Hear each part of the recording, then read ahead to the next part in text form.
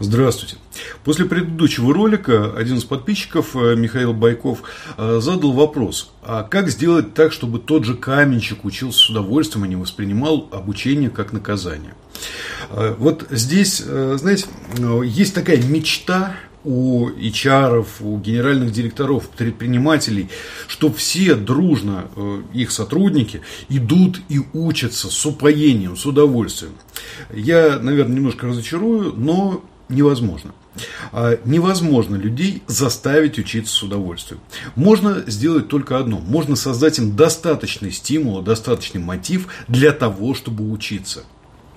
И в качестве такого стимула или мотива при нормально построенной системе грейдов, то есть там, где, во-первых, есть достаточное количество уровней, чтобы по ним шагать, во-вторых, есть достаточное материальное, в том числе вознаграждение за освоение не просто знаний, а за освоение, как в медицине это называется, мануального навыка, что людям становится, во-первых, не так сложно. Потому что взять, например, и за месяц освоить программу институтского курса, это сложно. Это в сознании людей, особенно людей, занимающихся какой-то достаточно простой работой, это такая неподъемная глыба. Так вот эту глыбу нужно искусственно разделить на кусочки.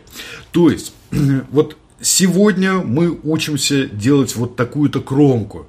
Вот с таким качеством эта кромка получается вот на этом уровне. Вот на следующем уровне эта же кромка получится за меньшее количество времени и с большим качеством. И за это ты получишь дополнительно к каждой кромке 10 рублей. Здесь включается тогда система малых достижений.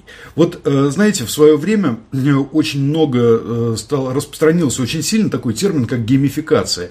И его абсолютно неправильно поняли. Работу стали превращать в игру. А на самом деле геймификация, почему она так названа-то была? Потому что это система малых достижений, удерживающих человека в процессе. А взято это было из игротехники. Потому что в игру людей, особенно если они платят за эту игру, их играть не заставишь просто так, если им не интересно. А они должны получать дофамин от каждого эпизода игры. Ведь мы все делаем на самом деле ради того, чтобы получить свою внутреннюю наркоту. В том числе те самые дофамины, от которых мы испытываем удовольствие. Так вот, если достижение слишком большое, это как вот назначь себе цель, иди к ней всю жизнь, бред и так далее. Мы движемся от цели к цели. И за каждую цель должны получать определенное удовольствие. Вот берем, не знаю, строителя, монолитчика, и говорим ему: давай ты освоишь еще и плитку. Потому что там есть перерывы между заливкой монолитов, а вот если совместить плиточника и монолитчика, то получится очень хорошая непрерывная нагрузка. И говорим: вот смотри, если ты вот такое количество плитки выкладываешь за такое-то время, ты получаешь надбавку в 100 рублей. Если вот такое же количество, но за такое время и с нужным качеством, то получаешь надбавку 500 рублей. Будет ли тогда человек учиться с удовольствием? Не факт, что с удовольствием, но будет. Поэтому единственный на самом деле способ людей приучить к обучению, пусть это будет не с удовольствием, они не будут душевного подъема от этого испытывать. Но единственный способ – это создать систему малых достижений, в рамках которых они будут получать свое удовольствие от каждого этапа. Вот, собственно говоря, на это направлены в том числе всякие нематериальные штуки, типа звездочки наклеивать за клиентов, за разрешенные споры какое-то нематериальное поощрение давать и так далее.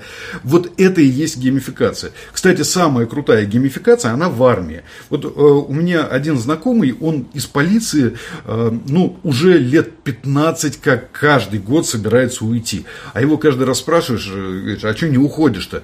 Говорит, сначала ждал звания капитана, потом звание майора, потом и так далее, и так далее. Сейчас он, по-моему, уже ничего не ждет, но все равно он получает регулярно какие-то небольшие фишки, там, в виде дополнительного отпуска, еще чего-то, какого-то вымпела, еще что-то, и он остается в системе.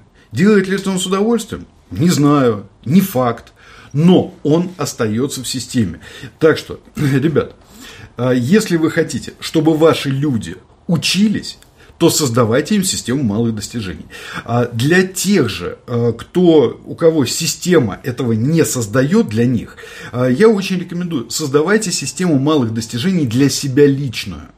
Это, собственно, уже ближе к личностному росту, правда, хотя, не знаю, личность расти сложный вообще вопрос, как она расти-то будет, что выросло, то выросло. Но если какую-то большую цель разбить на маленькие вознаграждаемые участки, то тогда будет достигать гораздо легче. Ну и помните, что в компании это можно внедрить только при такой очень трезвой и осмысленной работе с грейдовыми системами, с системами квалификационных уровней и с системами обучения, привязанными к этим квалификационным уровням.